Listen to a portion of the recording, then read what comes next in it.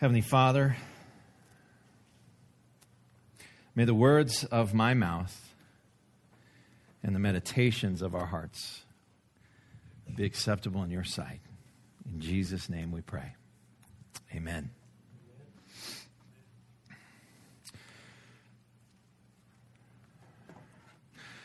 He was a little guy. He had a drug problem. His parents drug him to church every Sunday. He had to get dressed up. That's how that church worked. He had to endure Sunday school lady, flannel graph, got in trouble a couple times for kicking the seat in front of him, bugging the child in front of him. But that child was just a tattletale, and that kid also had a drug problem. In fact, there was not a single kid there without a drug problem. They were all forced to be there. It's not like anybody woke up on Sunday morning going, "Yay, church," at that age. Quite frankly, I'm pretty sure nobody in the whole church woke up thinking, "Yay, church," on Sunday mornings in the church. It's just something we did, something we had to endure, something that was just part of, I guess, who we were for some odd reason. And sometimes I remember as I was having to dress up in my Sunday best, and you can see I quit that, or maybe this is my Sunday best. I remember being frustrated. I remember asking my mother, "Why?" I remember harassing my brother and sister on the 30-minute drive to our church as we passed lots of other perfectly good churches to get to the one that we went to. And again, I asked, "Why?" And then we started playing Slug Bug. Every VW bug that you passed, you'd hit your brother or sister. And of course, after going on this route every Sunday morning, every Sunday night, and every Wednesday night, from before I can remember until 6th grade, we had it memorized. We memorized where every single VW bug was. And everybody could anticipate the hit, the complaining, the cheating. But I'm pretty sure all 5 of us in the car wondered, why? Why do we do this? My dad, a good accountant, who I'm sure was tabulating the miles per gallon and the cost to go from home to church 6 times a week. I wonder if he ever wondered why. Why do we go to this church? Now, the answers were clear. We inherited the church. That's where Grandpa and Grandma Steiger were. That's where my parents were married. That's just the church that we always went to. We inherited it. We didn't even think about going anywhere else. And besides, we were Assembly of God. We were the only Christians in the whole town. Except for the other Assembly of Gods, but we didn't like their churches because my grandparents weren't there and my Uncle Don wasn't on staff. So we drove the 30 minutes to this church.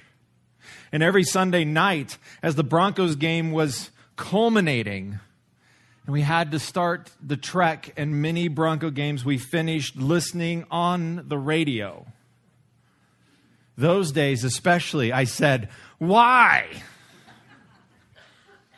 And the times where the Broncos weren't playing and the wonderful world of Disney would start, and they didn't have a radio program, and they would begin, and you would see the beautiful cursive of Disney's name begin to be spelled by Tinkerbell, and then you'd see the castle, and you would just scream out as a child to your parents, "Why?"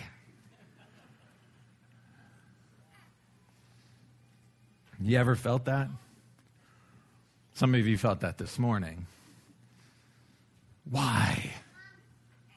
That's why I named the series we're going to be in called Church. Why bother? Because it's a question I have wrestled with nearly my entire life.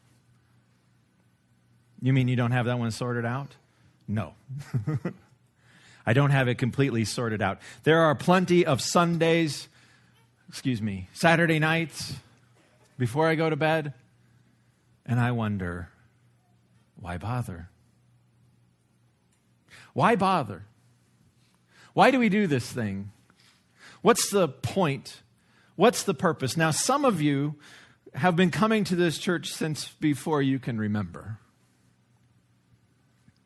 And you maybe haven't given it much thought why you go to this church as opposed to the Methodist church or the Nazarene church or the Lutheran church or the Catholic church or New Life. Some of you go to this church because you inherited it. It's thrust upon you. You had a drug problem. Some of you have drug problems. And you come to this church because you need help. You need a fellowship. You need people to gather around you and help you walk the difficult path of sobriety. Some of you just come to be seen. It's good for business. It's good for reputation. It's just where you're supposed to be. Some of you come because you like it. That's a good thing. Hopefully many of us like it. But why? Why are we here? Why do we come? Why bother? In fact, in recent years, because many people take summers off from church because they're busy and there's so many things going on in our lives, they've started up a new marketing campaign. And they call it Back to Church Sunday. And we didn't participate because it's a little irritating to me. Marketing's not my favorite thing sometimes. And we didn't participate in that. And one of the things that I wonder that they probably need to address is, Back to Church Sunday? Well, why bother? Why bother with the whole thing? Why bother having church? For the next few weeks, we're going to wrestle with this question. And we're going to specifically try to drill down into why this church. Because you have choice. In fact, you might think our competition is the Nazarene church or the Lutheran church or the Catholic church or New Life. You might think that that's our competition. Let me tell you, our competition is anything and everything you could possibly be doing from 9:30 to 11 o'clock. Anything and everything you could possibly be doing from 9:30 to 11 o'clock is the church's competition. But if we define and see church as only happening from 9:30 to 11 o'clock, do we understand church? Do we have a good handle on church? Do we understand what we're trying to achieve? Are we trying to be who we're supposed to be? There's a quote by Phil Yancey. And Yancey is an author. He said this: once we have a vision of the church, as participants, we can help it become the kind of place God intended. And there's several things I like about that quote. One is that he ends by saying, the place that God intended. Whose idea was this church thing anyways? Pope? A bishop? Me? God forbid? You? Whose idea was this? You see, you can go to the New Testament and you can find the first use of the word church, and you will see that it was Jesus' idea. And if you've been in church world for any amount of time, you know that the church teaches, and not just the church, the scriptures, Jesus himself teaches that he is God in the flesh. And Jesus, this is his idea, the church. And I like how Phil says, if we get a vision of what the church is supposed to be according to God, then we can participate in creating that. And that makes me start going, church, why bother? That sounds fun. That's got some potential, at least, that I might be a participant in something. I'm a professional communicator. A participant in something that God is seeking to do. You see, when I was a kid with my drug problem, I never heard it that way. I never understood that going to church, it was something that we were doing because we were trying to participate in something that God was doing. Let me suggest that many of you don't have that view of church. Why? Because I don't always have that view of church. It's easy for us to get our own agendas and our own ideas and throw those in to the pot and see just what boils up. It's really easy for Christians to have their plans and want to do what they want to do and just say, "Bless it, Lord." In a few weeks, we'll talk a little bit about how does God lead his church and what does that look like. But I like this quote from Yancey. If we get an idea, a vision of what it is God wants to do, we can be participants in it. So at its core, what is God trying to do in the church? What is he trying to do? Well, I thought that we would answer this question by going to Leviticus chapter 1, because that's such a wonderful place to start. And if that's lost on you, that's okay. You'll see in a moment. Leviticus chapter 1. Genesis, Exodus, Leviticus. It's towards the beginning of the Bible. It's that book that if you've ever tried to read through the Bible in a year, it's the one that you go, "Oh man, again, I'm going to fail miserably." In fact, if you don't fail, you probably just skim this stuff. If you don't fail, maybe you just skipped this stuff and went on to the next interesting piece of the scriptures. And the reason I want to, there's a specific reason I want to start in Leviticus. And hopefully you'll be able to track with me and we'll all arrive at the same place. Now let me just read it to you. The Lord called to Moses and spoke to him from the tent of meeting. Now, we got to define a few things. The tent of meeting is a place where people met. It was a tent-like structure. See how I'm doing there? It was a tabernacle. And Moses would meet with God there. He said, "Speak to the Israelites and say to them, when you bring an offering to the Lord, bring as your offering an animal from either the herd or the flock." So the herd is cattle, the flock is sheep and goats. Do we still use those terms? Okay, so we're tracking. We know what they're talking about. If the offering is a burnt offering from the herd, now this is not steak, just in case you're wondering. You are to offer a male without defect. You must present it at the entrance to the tent of meeting so that you may be acceptable to the Lord. You are to lay your hand on the head of the burnt offering, and it will be accepted on your behalf to make atonement for you. Now, we got to stop here because they're start to get some strange things going on. And I want to suggest to you that you read this as a Christian, and that makes sense because many of you are. And if you're not a Christian, you probably are still reading it through churchy language, and many of you have probably never heard a sermon on Leviticus, any of the chapters. And some of you might be thinking, all right, something kind of crazy, magical is going on when they place their hand on the bull or the goat's head. And that's not at all what's going on. That's not what the Israelite is thinking. You see, they would keep herds and flocks. And when they bring one to the tent of meeting and they place their hand on it, they're just saying, this is the one. That's what they're saying.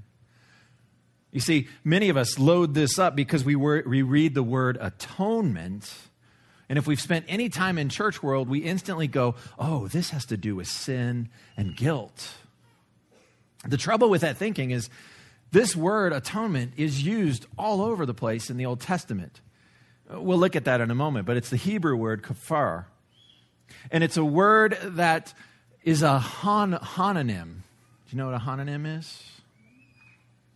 The word trunk is an English homonym. Trunk can mean the trunk of a car. It can mean grandma's old trunk that's up in the attic. It can mean the trunk of a tree. It can mean this part of your body, the trunk. There's all sorts of things that trunk could mean. And the way you understand the way it's used is the context. The context tells you the definition of this word. We have many of these in the English language. And Hebrew has these too. And the only way to know how it's being used is to read the context. Now, in this context, there is no mention of sin. There is no mention of guilt. There is no mention of shame. And if we keep reading, which we will, one of the things we need to figure out is what's going on? How is the blood of this sacrifice being used? So it says, on your behalf to make atonement for you, you are to slaughter the young bull before the Lord, and then Aaron's sons, the priests, shall bring the blood and splash it against the sides of the altar at the entrance to the tent of meeting. Where's the blood being applied? The altar. It's not being applied to the offerer. In fact, there's not a single time in the book of Leviticus that the blood is applied to the person offering it. It's applied to the priest, and it's applied to the altar. It's also applied to other things within the tabernacle, but never to the person offering the sacrifice. Now, if you know much about Christian theology or even Christian hymnody, you know that we sing songs about the blood of Christ. You know that at communion, we think about the blood of Jesus. We think about this blood of Christ being applied to us, to sinners. But we need to be careful how we think about the sacrifices in Leviticus, because none of these sacrifices, the blood is being applied to the one making the offering. It's never being applied to them. Now you're thinking, what does this have to do with church? Let's keep reading. You are to skin the burnt offering and cut it into pieces. The sons of Aaron, the priests, are to put fire on the altar and arrange wood on the fire. Then Aaron's sons, the priests, shall arrange the pieces, including the head and the fat, on the wood that is burning on the altar. You are to wash the internal organs and the legs with water, and the priest is to burn all of it on the altar. It is a burnt offering, a food offering, an aroma pleasing to the Lord. The entire offering is burned up, is sacrificed, and it all goes to the Lord. A food offering, a pleasing aroma. Metaphors, because obviously God doesn't need to eat this stuff, and He's spirit, He doesn't have a nose. How does that work? What's going on in this passage? What's going on in Leviticus 1? And I would argue this. Most biblical scholars would say that what's going on in Leviticus 1 is that this is the effort of that person to be accepted by God. That they're trying to get God's attention. Not accepted because they've sinned or done anything wrong. Just, hey, God, I want to spend time with you. And the purpose of this whole chapter and much of the Old Testament is to tell the Israelites to enter into God's presence is dangerous. In fact, there's a passage in Exodus chapter 30. It uses the same word about atonement. You don't see it in there, but it's the word ransom. When you take a census of the Israelites to count them, each one must pay the Lord a ransom for his life at the time he is counted. Then no plague will come on them when you number them. Now, there is no mention about sin. It's not sin to count each other. It's not sin to present yourselves before the Lord. This is just God saying, it's scary to be in my presence. And so you need to make a ransom for yourselves. And this particular ransom is a shekel. And the people had to contribute to a building project that was undergoing in Israel. And by the way, we'd never imagine doing that. But that's how God got his point across. And the people, they gave a shekel as a ransom, as a kafar for their life. It's the same word. Now, next slide is kind of interesting. It's a Hebrew word stuff. Atonement is this word, kafar. In the Hebrew Bible, they don't use vowels because they wanted to really confuse non-Hebrew readers. So in the Hebrew text, it's just KPR, that's the alliteration of those letters from Hebrew. But there's 6 different words that are spelled this way in Hebrew. Just like trunk. Spelled the exact same way with different meanings. And if you look this up in a really good Hebrew dictionary, it'll tell you that in Exodus chapter 30 and in Leviticus chapter 1, this is Kefer number 4. Now, many of you are going, my goodness, church, why bother? Why are we here right now? And what this is saying is that this way you define this word, the next slide has possible definitions for Kefer number 4. Bribe, ransom or payment, or compensation. You see the picture that is being created in Leviticus chapter 1. And to translate this atonement does you no good to translate the word atonement there, because that's not what is going on. What's going on is the person is seeking to bribe God to pay attention to them. The person is seeking to give a gift to God, like, I am wanting to spend time with you. And here's my gift so that you will bring about your attention on me. So you'll pay attention to me. And the whole point of all this is did you see in Exodus 30, if you don't do this right, a plague will break out amongst everybody? The whole point of this stuff is to scare people and help them understand you're not God. When you enter into his presence, you don't just, hey, what's up, God, homie? No, you better bring a kefer that is acceptable, perfect, and do it the right way. Have the priest handle it correctly. Slaughter it at the right place. Bring it all in and place it on the altar and burn it up. What's the point of all that? Do you think the Israelites ever went, tabernacle, why bother? Temple, why bother? All these sacrifices, Leviticus, why bother? You know they did. You know tons of them did.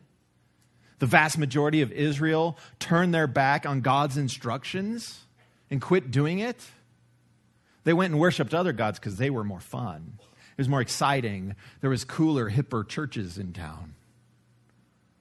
In the New Testament, we see them. They are called the sinners, the tax collectors, and the prostitutes. These are the on-purpose people that don't bother to go to the temple and do this stuff.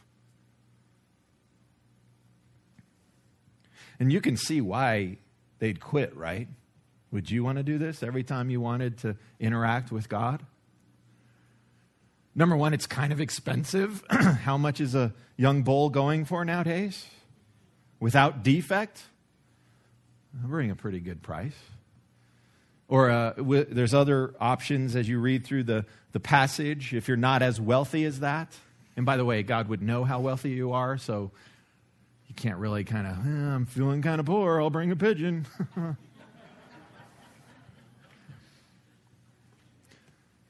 Remember, a plague could break out. God might kill you or the people around you if he doesn't accept this burnt offering. It's dangerous to enter into his presence.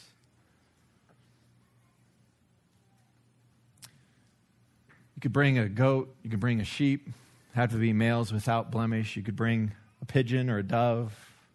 That's what Jesus' parents brought because they were poor.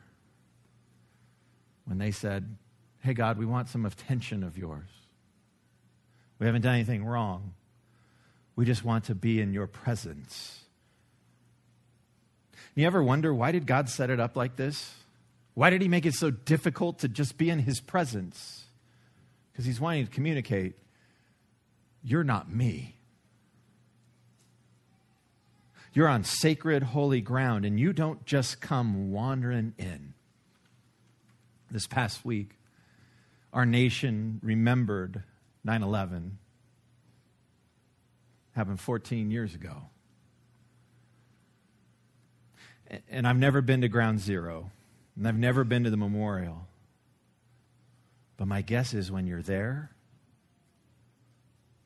it's like the Vietnam Memorial that I've been to in Washington, D.C. And you're just not carrying on with the conversation. So, how are you? Have you been down to the New Delhi on the corner? It's just fantastic. Hey, how's that bunion of yours going? Is that okay? Things working out for you? When you're on holy, sacred ground, there's a reverence. There's something that says this is not ordinary.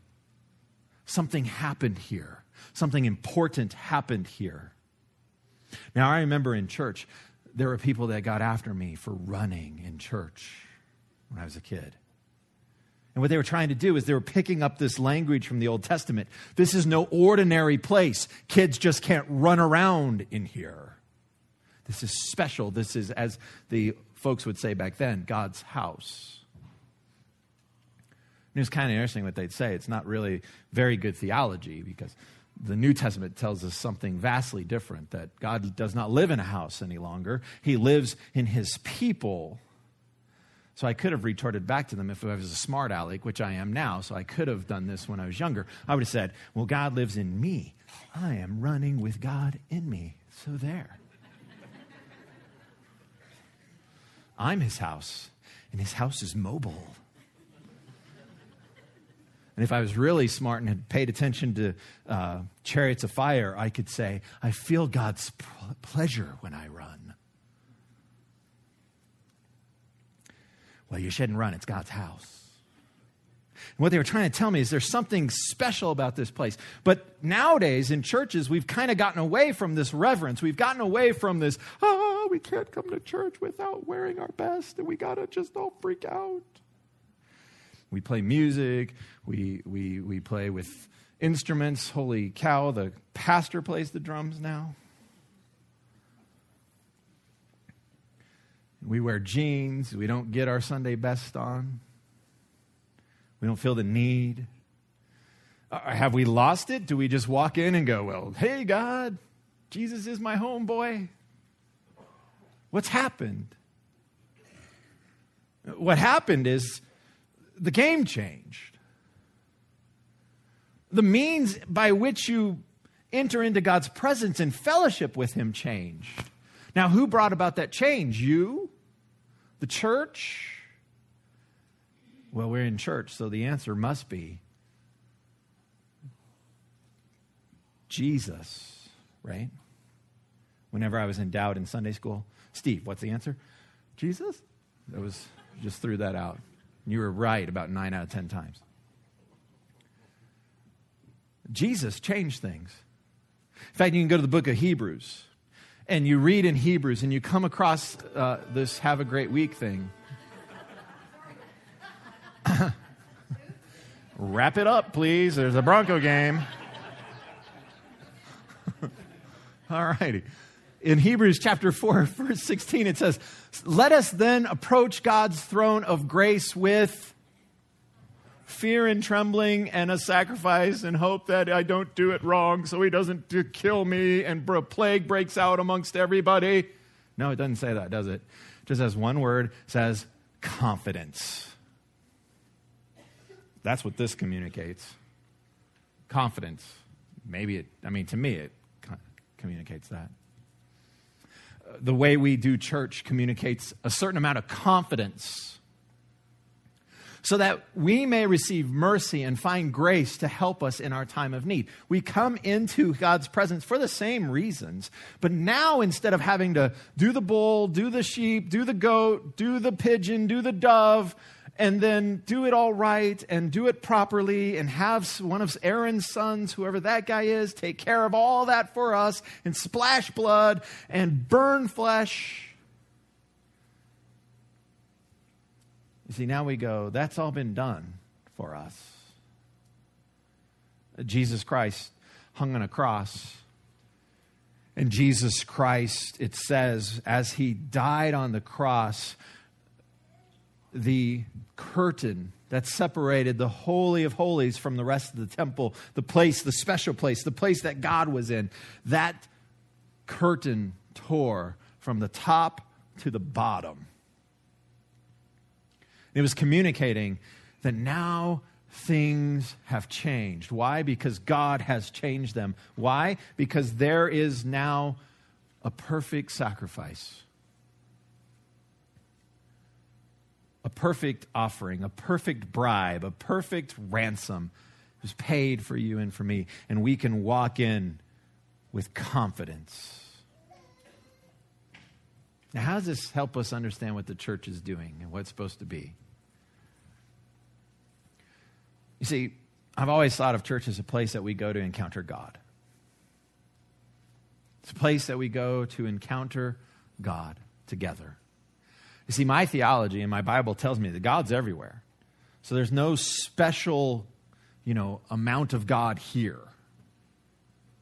The only way that there's a special amount of God here is if we're all here, because God lives in us. But this is not sacred ground. You could plow this down and put up homes here, and nobody's going to go, oh my gosh, what happened to God's spot?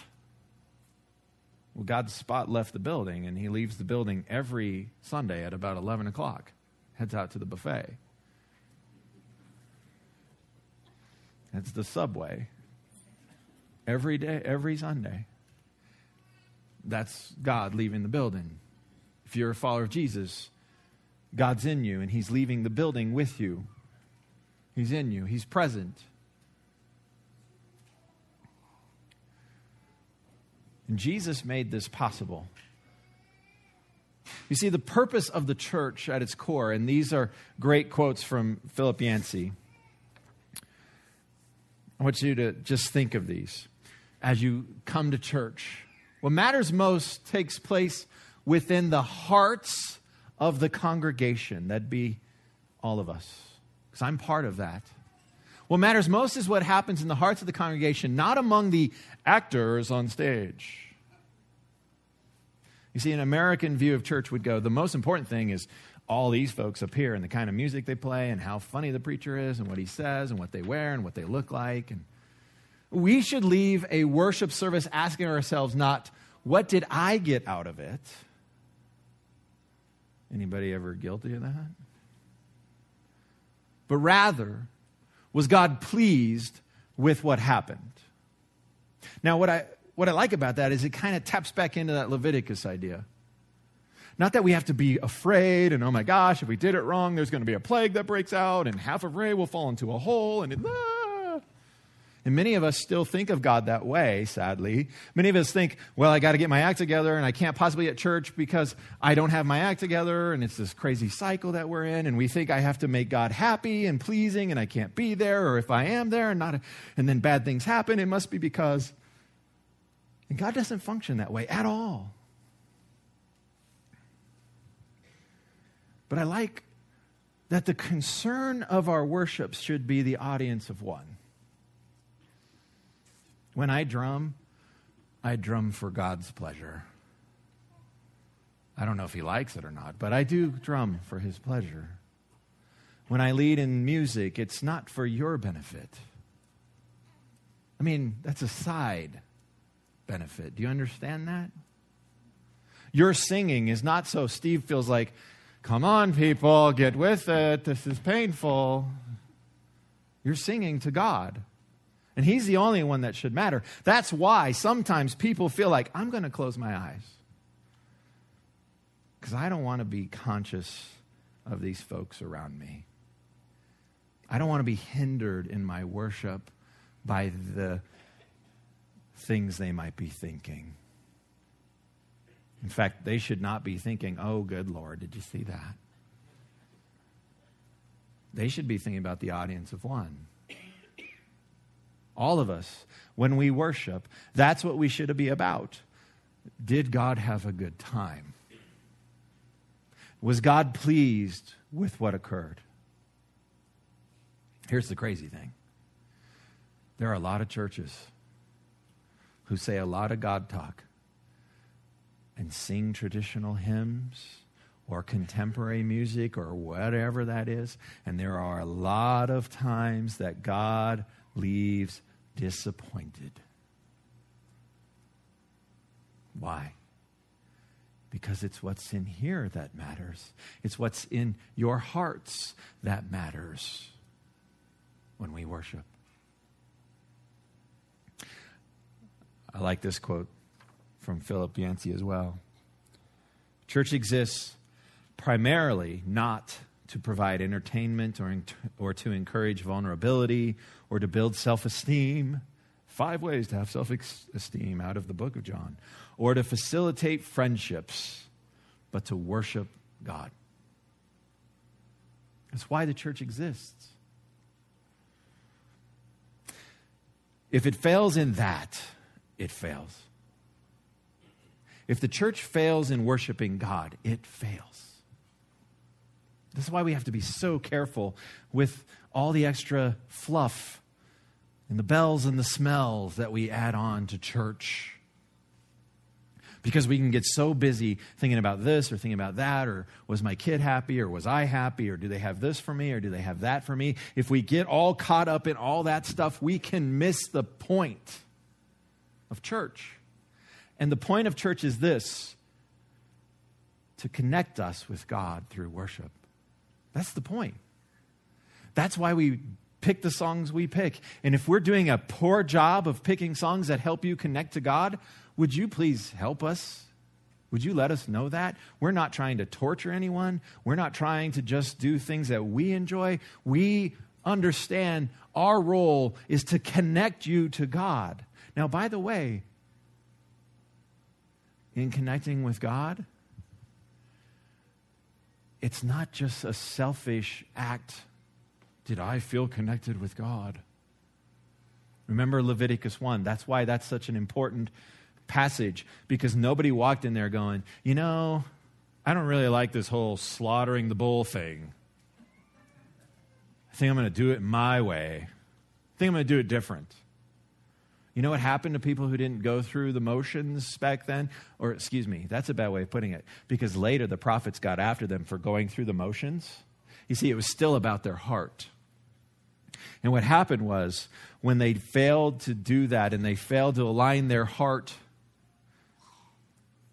with this believing loyalty to Yahweh, to God, they were cut off from the people.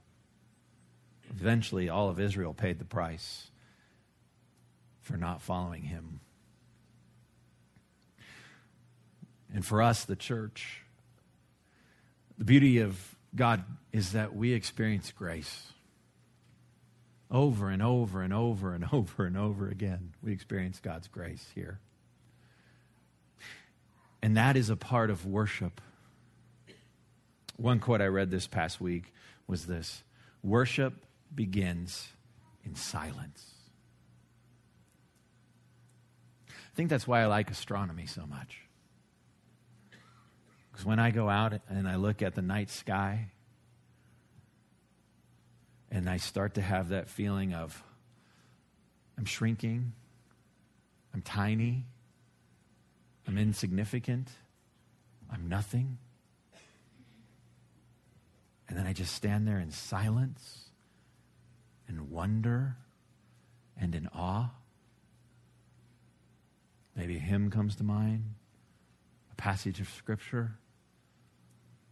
But in those moments, I experience worship. Crazy thing is, my wife or my kids can ruin that moment for me. A passing semi or train, a barking dog can ruin that moment for me. So maybe I should just stay out in the field by myself. But then you get irritating commands from God. Don't give up the habit of meeting with each other like some are in the habit of doing. You see, if I stand out in that cold field long enough by myself, I will be in awe, but I will freeze to death. But when I come together with you, when I come together in this place, or whatever place we meet in, and I come with you, and my coal that is just barely keeping on fire, when I get with other coals, it burns hotter. And my worship burns hotter. And my experience of God grows because of those with me. That'll be part of what we talk about in the coming weeks. Church, why bother? Because worship connects you to God. Because worship is what pleases God. Let us pray. Heavenly Father, we ask that today you would be pleased with what's transpired thus far. And you would be happy with what goes on in this church always. And thank you that we didn't all have to line up with a bull or a goat or a sheep or a dove or a pigeon. And thank you I didn't have to splash blood everywhere. And thank you that we could walk in with confidence, that we can be ourselves, that we have assurance that because of Jesus and your grace you meet with us, that you are here, that you indwell inside of us. Thank you that through these times we can be connected to you and each other. Holy Spirit, speak into us what church is here for. Now may the Lord bless you and keep you. May the Lord make his face shine upon you and be gracious to you. May the Lord turn his face towards you and be gracious to you. May what you do please God. Amen.